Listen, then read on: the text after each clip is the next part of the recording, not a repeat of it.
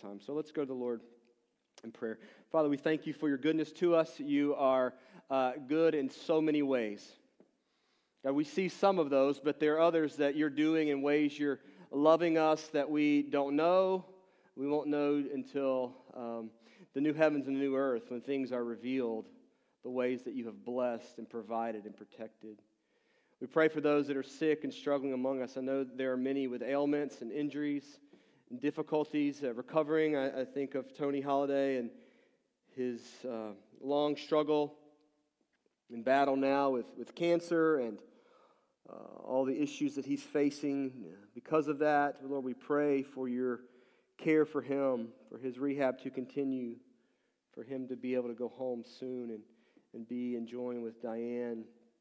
We do pray for the Alfords. Thank you for this time of refreshment. God, would you use it to bond them together as a family, but also to give Ryan and Leanne space to think and to dream about what you're calling them to reinvigorate them for the work of ministry, to bring refreshment as they have labored so faithfully these last 5 years and more in serving this church and beyond this church. Lord, we pray for them.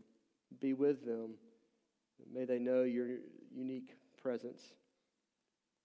Pray for the Long family, for Bennett's wife and children, for their whole family that has been touched by this tragedy. Words really do fail us here.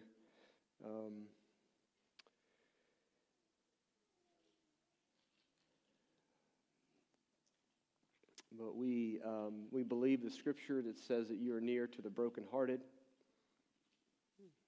and that you comfort those that are hurting. God, and as the people of God, would we weep with those who weep?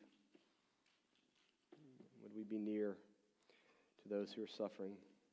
We pray for your grace in an unimaginable way for that family. We're also called to rejoice. Rejoice of the good news of Grace and David Warnke and their baby Shiloh. Lord, what a blessing, what a gift. I know Brian and Renee recently had a baby, Thomas. Lord, we pray for him. We thank you for new life, the gift of life, that you are the giver, and may we as a church be faithful to come alongside, to love them, support them, encourage them in the raising of their children. And we pray for those babies that they would grow and know the loving God that you are. There are other needs financially. I know many are struggling. Vocationally, there are challenges, marital challenges. Lord, we know the needs are there. Lord, would you be near your people in a particular way? We pray. Our greatest need, we confess, is to hear from you. Our words fail. They fall short of what your word does. So would you bring your word to us now? Would you use it to challenge us, to convict us, to encourage us in whatever way you see fit? We pray this in Jesus' name. Amen. So we're chapter 6 of Ephesians. We're making our way. We've been at it for a while now. If we just show up, and this is your first week, you plop in, you're like, what are these verses about? They're very practical, these instructions. We want to back up and remember that Paul has been arguing in Ephesians that the gospel changes everything. There's nothing untouched. I remember somewhere, I think I was in high school, seeing the pie diagram where you got like slices of the pie, and one slice is your job, or if you're a student, your work, your schoolwork, and one slice is your family, and one is your recreation, and then one is your faith. And that's not how the Bible talks about our life. It's not, faith isn't, Lord, of a slice of the pie. Or maybe, you think about people say, it's family first.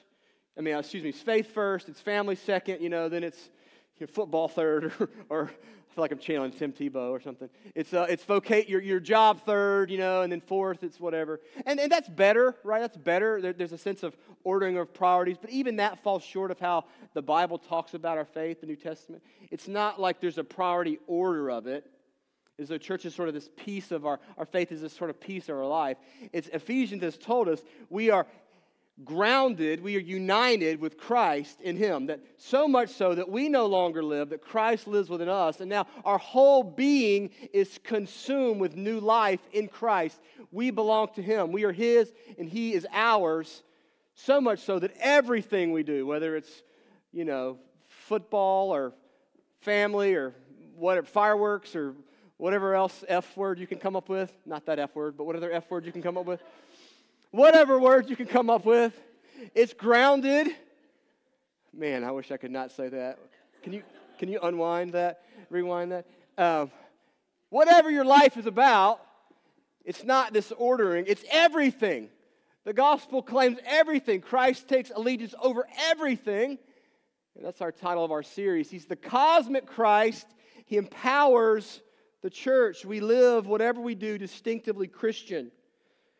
And so today, as we talk about it, we'll continue the train of Ephesians that Christ has conquered through His death and resurrection, and He's empowered us as Christians, as we collectively live the gospel in everyday life. We push back the darkness. We push back the fall. We push back by gaining ground to the world and the life. You say, well, the world looks broken. We see the troubles, the struggle.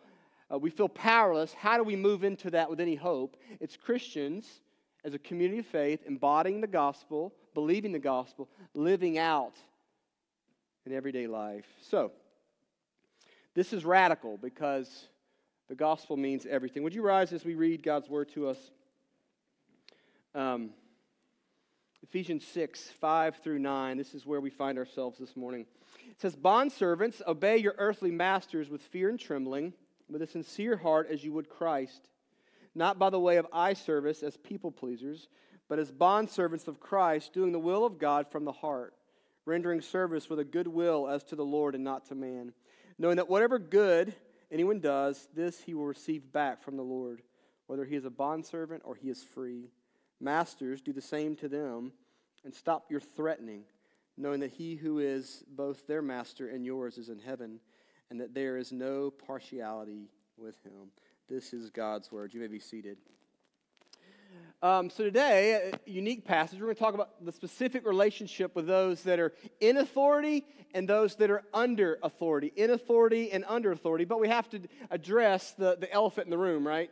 I mean, this is a passage that's talking about the slavery. This word bondservant or doulos is slave. It's talking about slave and master. So first thing we have to do before we look at the particular commands, we're going to address briefly, and we don't have a lot of time, this issue of master and slave, perspective on slavery. Let's just say this, because this is a hang-up for many that come to the Bible. There is no place, zero room for any form of slavery. It is a deep moral wrong. Very clear. By slavery, we mean that where one person owns or possesses another person at the deprivation of their freedom, right? That's slavery. To own, to possess, to control the rights of, has no place in a Christian worldview. It is a serious violation of the Imago Dei, that we are made, every single human being, in the image of God. That's what makes humans distinct from, say, animals. I know many of you love our animals, but they're not made in the image of God. Every human life has full value and dignity by virtue of being made in God's image. We need to name that. And it is a tragedy that slavery in all kind of forms has been a part of the history of the world, but been a part of the history of the church, been a part of American history. And that should be deeply grievous to us. There's no place for it. Slavery has existed throughout the history of the world in violating and oppressing people. And the sad reality of it is that slavery exists today. Do you know that? The numbers from this group Walk Free that has done research since 2022, 49.6 million slaves today. Think about that. Almost 50 million. Many of them are labor bonded servants, or slaves, places like Pakistan, India, and Bangladesh, Nepal.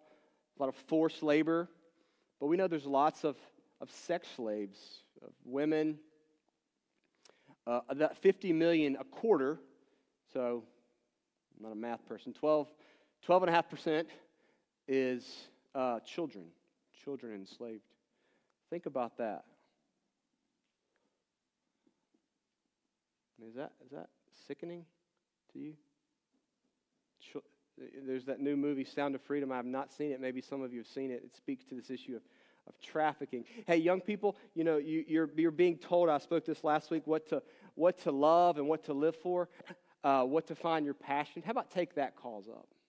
How about be passionate about that? How about give your life to something about important?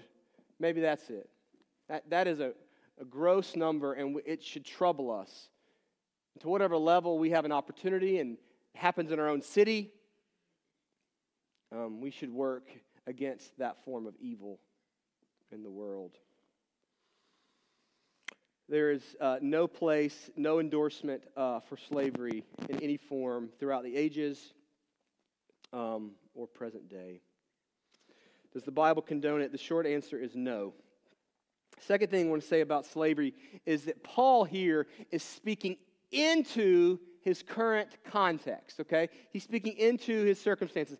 He is speaking how to live in what is and not what ought to be. It is an accommodation to the current context.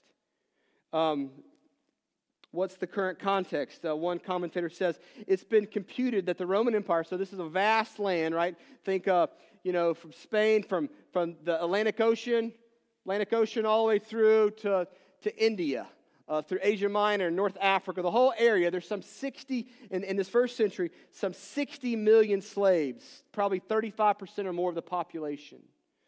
The whole kind of Roman Empire worked off of slavery. John Stott says, slaves constituted the overwhelming majority of the workforce and includes not only domestic servants and manual laborers, but educated people, including doctors, teachers, administrators. Slavery was widespread into every sector. Some of you doctors and residents and teachers feel like that sometimes, right? You feel you're a slave to the hospital. It was everywhere. How did slaves come to be?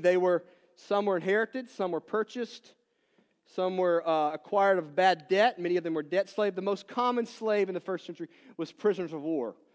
You defeat an army, Roman Empire would defeat, they'd capture them, they'd take their people as slaves.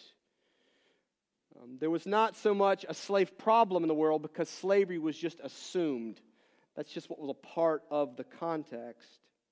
And so it's hard for us to grasp how Paul can give instruction into such a horrific institution, and yet, he's speaking to what is, with a small, marginalized group, Christians here at Ephesus, on how to live given the current context. John read a prayer from Tim Keller, a quote from Tim Keller. He talks about how Paul does this a lot, not just with this issue, but he says this. Keller says, it's remarkable that in all of his writings, Paul's prayers for his friends contain no appeals for changes in their circumstances. Did you hear that? Not once. Paul prays for his friends, those he loves, those in ministry, and he never prays for their circumstances to radically change. He prays for them in the circumstances that they might have a different attitude or posture that he might provide. And so Paul takes a similar approach here within this structure, this corrupt social structure, slavery. Final thing on slavery perspective. Paul gives zero theological basis for slavery. That's one of the great tragedies of the American story, is that often Christians would try to use the Bible to condone it. Paul doesn't do that. We've just read, he's been talking in Ephesians 5 about how the gospel structures our relationships in the family. And in doing that with husbands and wives and children, he gives a theological basis, right? Christ loved the church, so husbands love this way, wives respond this way, because there's a theological grounding. He does not do this for slavery whatsoever. His only concern is to provide perspective on how Christians are to live within this empire-wide social structure with these group of Christians in Ephesus. There's a couple ways to overthrow something. Paul does challenge, you'll see that the commands are radical, but he doesn't do that in an overt way. He doesn't try to overthrow the mighty Roman Empire with a few small Christians in this one little located place. But he talks about the relationship in a subversive way. He's undermining. If slave owners and the slaves would actually live in this way, it would cut against the system that's established. It would undo it in time. It's covert. Other places, Paul speaks of human dignity and the value of freedom. 1 Corinthians 7:21. Were you a bondservant when you were called to Christ? Were you a slave when you were called to Christ? Do not be concerned about that, he goes on to say. But if you can gain your freedom, avail yourself of that opportunity. And that's one distinction from first century slavery to the transatlantic slavery, is that most slaves were freed. Many of them by the age of 30. They could purchase their own freedom, or they were emancipated in large numbers. In fact, at one point, the Roman emperor had to stop the emancipation of slaves because so many were being freed. So there is distinctions. There's not a justification for it by any means. But Paul says, if you can, avail yourself of that. And in the book of Philemon, some of you know that book, short little book, Paul, he speaks to Philemon, who is a Christian who owns slaves, okay? And Onesimus is one of the slaves, has run away. And Paul meets Onesimus in Rome, and apparently Onesimus is converted through his ministry. And Paul's going to send him back to Philemon. And so Paul writes this little book to Philemon and says, receive Onesimus back, how? Not as a bondservant, not as a slave, but what? As a brother. Major power distinction here. And Paul says he's a brother. Receive him back, Philemon, as a brother. Do you see how if you embraced that way of being, it would eradicate this idea of slavery? So Paul writes to these Christians, and he is casting a vision for how masters and slaves should live distinctly Christian given their context. And yes, it is in some ways an accommodation, but it's one that's working to undermine the system. I'll give you an example in a modern world. You hear missionaries all the time that'll go to foreign lands, and they go into polygamous cultures, right?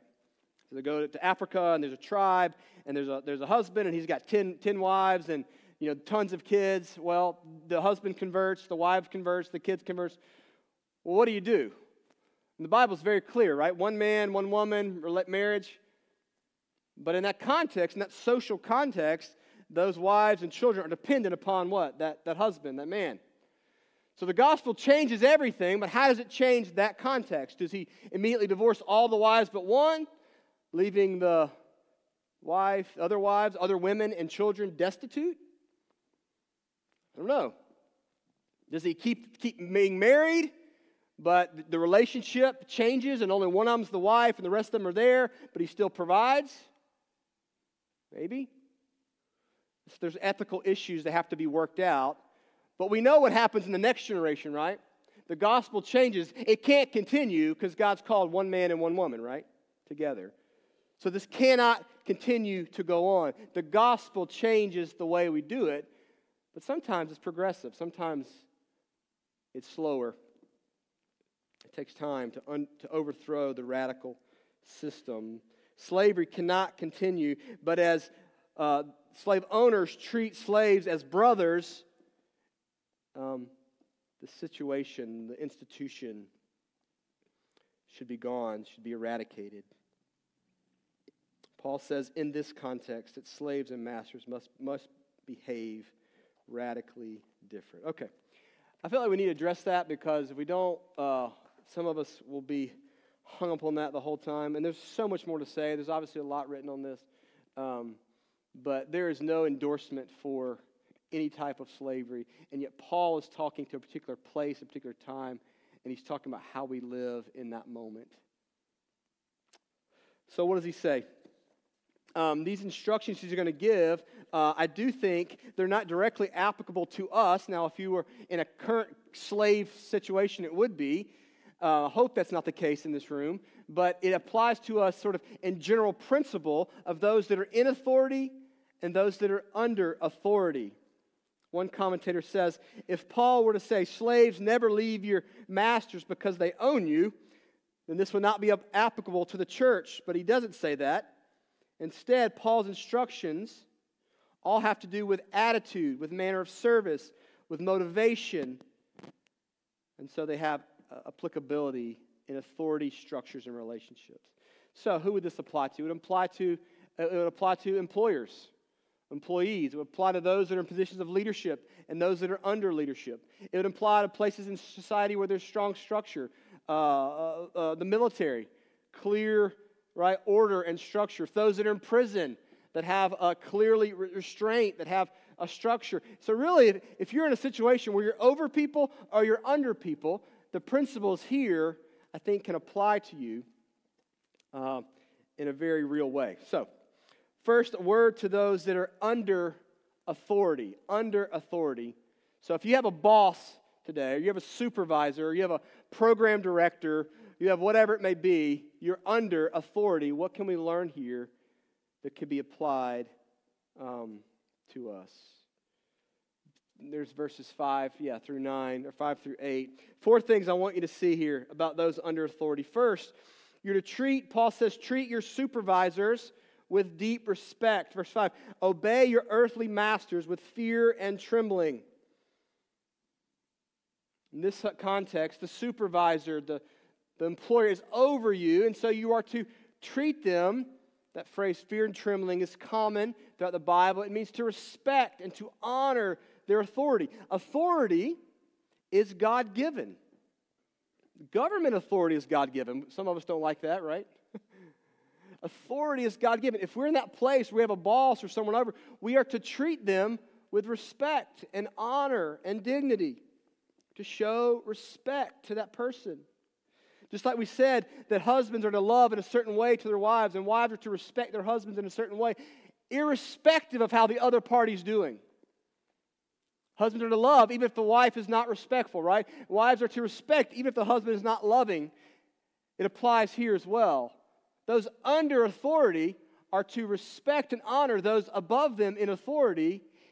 Is not saying that the person in authority is a good person or is doing a great job. It doesn't say respect those in authority that are really great people. It says if we find yourself in this place, we are to respect. We are to honor. It's not contingent. I know this can be hard, particularly if you have a bad boss, right? One commentator quotes the phrase that soldiers so often say, salute the rank and not the person, right? You may have heard that. Some of our military people around here. Sometimes the person above you is not a great person, and yet you're to honor them and their God-given authority. That's the first thing. Treat supervisors with respect. Second thing, do your work with a pure heart and a good attitude before the Lord. Look at verse 5. With a sincere heart, serve as you would Christ. He goes on in verse 6, doing the will of God from the heart. When you go to work, when you go to study for school, do it unto the Lord. In your heart, you are to labor and serve as you would Christ. That does not mean slave owners were not Christ. Your boss is not Christ. But you are to serve faithfully as unto Christ, your ultimate authority. The workplace can be one of the most toxic environments, right? And you talk about the teacher's lounge. We got any teachers around here? The things that are said. You talk about nurses' station. You hear stories of nurses talking and gossiping, or wherever. The water cooler. Do people have water coolers? Like, is that a thing still? Big channel in the office, right? They like the water. I don't know. If you have a water cooler, I don't know. Wherever you gather at work, it's the place often of gossip, of slander, talking bad about people, complaining and moaning, right? Bickering. That's what happens, right? And it's often about your leadership. Can you believe he? Can you believe that? We get this going. There's no place for that for Christians. We are to work from a sincere heart as we work for the Lord. Pure heart and attitude flows. Some of you think, well, if you knew my job, my boss is terrible, my situation is terrible. And there's nothing I'm saying here this is where there is a distinction from slavery. There's nothing here saying that you have to stay in a bad work environment, right? Particularly if it's abusive.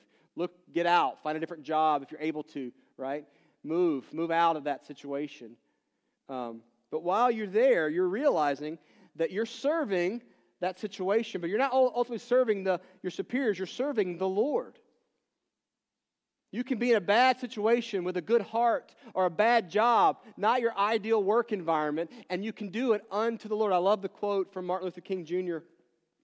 He talks about working hard unto the Lord, and no matter what you do, and he says this, you've heard this before, if a man is called to be a street sweeper, he should sweep streets even as Michelangelo painted, or Beethoven composed music, or Shakespeare wrote poetry. He should sweep streets as well, so well that all the host of heaven and earth will pause to say, here lived a great street sweeper who did his job well. Isn't that great? You're like, that's a crappy job. No one wants that job. How can you have that posture? If it's just about your boss, you're probably not going to sweep streets that way, right? Or work at your cubicle, or study for your test. But if ultimately you're working with a pure heart to the Lord, it changes everything, right? Everything matters. How you do your chores at home, kids. Everything matters to the Lord. Sincere heart to serve the Lord Himself. A final implication of this pure heart is that it says we do it with a pure heart, doing the will of God.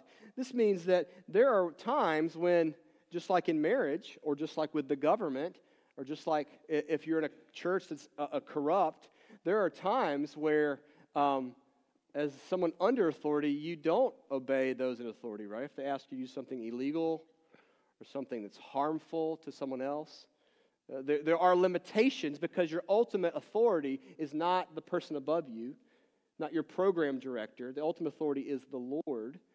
And so you are respectful, there's dignity, there's honor, but you're working from the heart and you're doing it to the Lord. And so to the degree that it is, and that doesn't mean just because you disagree with a policy you don't have to do it, but if you're doing something harmful, there is a limit to that.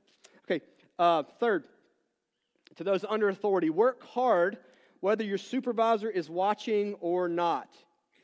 He says, serve as you would Christ, not by the way of eye service or as people pleasers, but as bondservants of Christ. Or other translations say, not serving to be seen. Again, we're serving not just to be seen for the reward, but we're serving the Lord honorably, not just for the pat on the back. And there's nothing wrong with the pat on the back. There's nothing wrong with working hard to pursue a promotion or to get a raise. That's not a bad thing to do. But ultimately, we're serving beyond that. Whether we're serving in the church, we're serving in a school, we're serving at whatever vocation, in your family, we're serving not as eye service. You know what I mean? You're not serving just for the good impression. This is me. Anybody done any of those like boot camp classes or like workout type classes, and obviously I don't do a lot of them, but I have done them, and the instructor walks around the whole time. Well, I'm that guy. When they're not when they're looking at me, burpees, push-ups, I'm just killing it, I'm just like, come on, guys, just screaming, and then as soon as that instructor turns around and walks the way, I'm just like, I'm just taking a breather, right? And then they turn back and immediately hit the deck and start working hard, right? That's working for eye service. That's working to make an impression that you're really working harder than you really are. That's what it says not to do that. It's not to do that. It's not to be play on your phone, on social media, at work, wasting time, and your boss comes in, you're like, oh, and you start getting to work. That's what it means, don't do that. Everyone's like, guilty, right? It means that we work honorably. The gospel has so impacted you and changed you that in this context you're in, as an employee, you work honorably to the Lord with excellence. You work to Him. You work faithfully, not just to be seen. Students, you work to the Lord. It says we are bondservants of Christ. You're not a slave to man. You are a slave to Christ. He is your owner. Now, He's a good owner. He's benevolent. He calls you friend. He calls you son and daughter. But we belong to Him, so work heartily to Him, even if no one sees it. We're to work not to please others. Finally, to those under authority, he says this, trust the Lord in your work, knowing that the Lord rewards His people. Look at verse 7 and 8.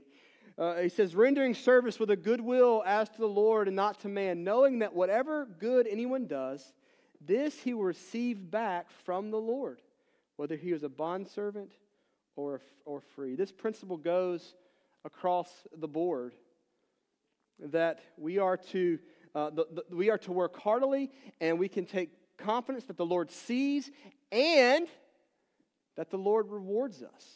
You know, the Bible talks about rewards. God sees your work. For you right now, some of you in jobs that you don't like or in stages you don't like, I wish this would be over. Just wait, next year I'll get through with this rotation or this thing, and you don't like it. Or you're in your job, you don't like it. The Lord sees you. The Lord rewards you. He rewards you in this life. There are blessings and benefits. But sometimes not. At least not the way you wanted. That's one of the great benefits of the African American Christian tradition, is that there's so much written, all the Negro spirituals, all the language of those songs that birthed out of people that were oppressed in slavery. They had this in their mind, right? We're not working for this master who's abusive. We're ultimately working for the Lord, and He will reward us. If you've read those hymns, those songs, those spiritual songs, they're looking for Jordan, crossing over, the language of Moses and deliverance and freedom. And those often didn't come in this life, but there is a hope of eternal reward. This is where we're going. Now, it's easy for me to say that. It's much more difficult to live it, to be in that context, to be oppressed in that way. And yet, those songs and that tradition points us to what this text says. That the Lord sees each of us in our plight and that He rewards us. Even in our oppression or subjugation, there is eternal reward. Colossians 3 says this very thing. Listen to all of us. Whatever you do, whether you're retired, you got the low-end job, you're flipping burgers somewhere, whatever you do, work heartily as for the Lord and not for men. Know that from the Lord you will receive the inheritance as your reward. You are serving the Lord Christ.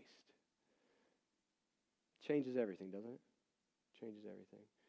Many are under authority, but there are some in this room that are in authority. Some of you in this room, you're head of departments, you're head of programs, your bosses, your employers. The final verse is to you. What does he say to you? Verse 9, Masters, do the same and stop your threatening, knowing that He who is both their master and yours is in heaven, and that there is no partiality with Him. Notice that the words, it's only one verse to those in authority. Why is that? Well, most of the people Paul's talking to are those under authority. Christians in this moment were not at the top of society. They had these jobs. They had these places of plight. They have the down places. They're low. But also, he says that first phrase, that little clause there with commas, Masters, do the same to them. Do the same to them. That is a radical idea. Paul gave these instructions to those that are under authority, And now he says to masters, those that are in power. Nobody speaks to power like this in the first century. Paul says, do the same thing to them. What does that mean? What did he just say? Treat them with respect. Right? Do it with a sincere, pure heart. Do it for the Lord. Do it for an eternal reward. Treat them in appropriate ways. Do the same thing. This is the gospel way. Do you see how if you actually embodied that, slavery would be impossible? If you treated them like a brother and in love and in care, respect, and dignity, there's no concept of owning or restricting. Do you see how that works? The gospel subverts. It subverts. Imagine a slave owner. You're in Ephesians and you own slaves and you become a Christian. It's radical. All you know, your whole context, your whole world, slaves run everything. From high-end jobs to low-end jobs. This is the way the culture works. And you've known one train of mind, and now you get these commands that you're supposed to treat and operate with those under you in this kind of disposition. Radical. Radical. Respect. Sincere heart. Paul specifically says, cut out the threatening. This isn't new to the first century. This is true today. Those in authority often try to control by threats, right? By threats. You lose your job. You lose a pay cut. You won't get the promotion. Do what I want you to do. It's a way of controlling or manipulating the situation. Paul says that's not what Christians do. We don't do that in the household. Those that are leading their household, we don't operate that way. We don't operate that in business. My classroom is not working well, so let's threaten them. No. There are consequences, right, students, for disobeying in class. But Paul says, Christians, that's not how we do it. We don't threaten. Notice the motivation for the authority. He says, knowing that he who is both their master and yours is in heaven, and that there is no partiality with him. Those in authority, if you right now are a boss or you're over a program, you know why you treat those under you with respect and dignity? Because you'll have the same boss. You'll have the same master. Now, in this earthly world, you're in a different place on the pecking order, but we don't look down and treat down to those under because of where they are, their education, whatever, because y'all have the same authority. It is the Lord Jesus directly. God himself is your master as he is yours. And it says this, he's not like us, because we show favoritism all the time, right? If someone comes in here now that's a celebrity or someone that's well known, we would probably all rush and treat them with special. Come sit here, talk this way. I hope we wouldn't do that, but we would be tempted to do that for sure. Paul says he's not like us. God's not like that. He shows no partiality, favoritism. Can't manipulate God. You can't control him. In fact, not only does it show no favoritism, the thrust of Scripture points us to God's heart is for the broken and the downcast and the lowly. Whether you are in authority, whether you are under authority, the gospel changes how you relate. And the beautiful thing about the gospel and the beautiful thing about God is that he not only tells us what to do, these are practical instructions, but he demonstrates how to do it. He says it, but he does it. Philippians 2, we'll finish with this. Philippians 2:5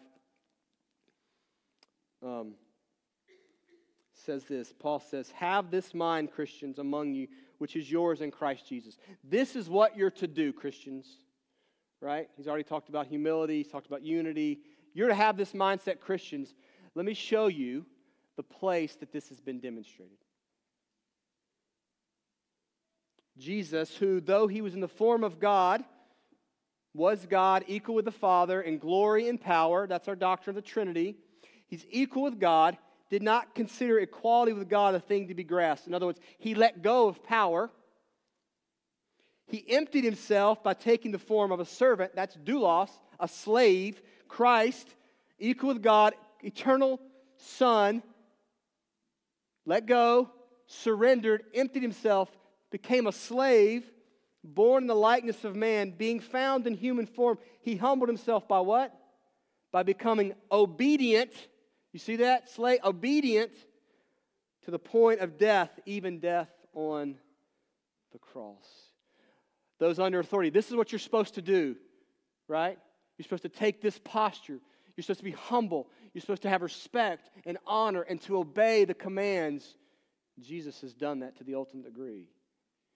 The Father purposed salvation, and the Son agreed and submitted himself. But how does the Father? What about those in authority? Verse 9. Therefore, God has highly exalted him and bestowed upon him the name that is above every name, so that the name of Jesus every knee should bow in heaven, on earth, and under the earth, and every tongue confess that Jesus Christ is Lord, to the glory of God the Father. What does those under authority do? We labor for the Lord, and what happens? We get rewarded. God, whether our boss sees or not, God sees us. And when he sees us, he will reward us, hopefully in blessings in this life, but certainly in eternity.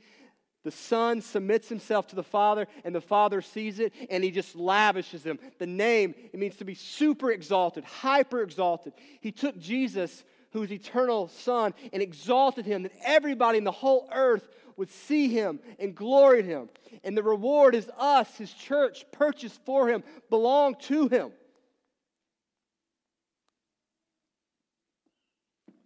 Authority and those under authority. It's not just words to our God, it's actually demonstrated. He displays the gospel as the Father and the Son trip over one another to give the other glory and honor and respect and praise. So if we're to honor those above us in authority, we do so by imitating the Son. If you are in authority and you respect and reward those below you, in some way you imitate the heart of the Father and show his heart for the world. Boy, wouldn't that change if we related in the workplace like that? Or in the school like that? Or in our home like that? Let's pray. Father, thank you for your word. It is living and active. It is far more than we could imagine. It changes us. It disrupts us. We still have questions about this slave thing, but we see that Paul has done something radical and that he is pushing on the culture. He is changing everything. Nothing stays the same because of our relationship, our connection to Christ. Oh God, may we see it, may we understand it, may you give us the power by your Spirit to do what we cannot do, and that is to live in a way that honors you in all we do. We pray this in Christ's name. Amen.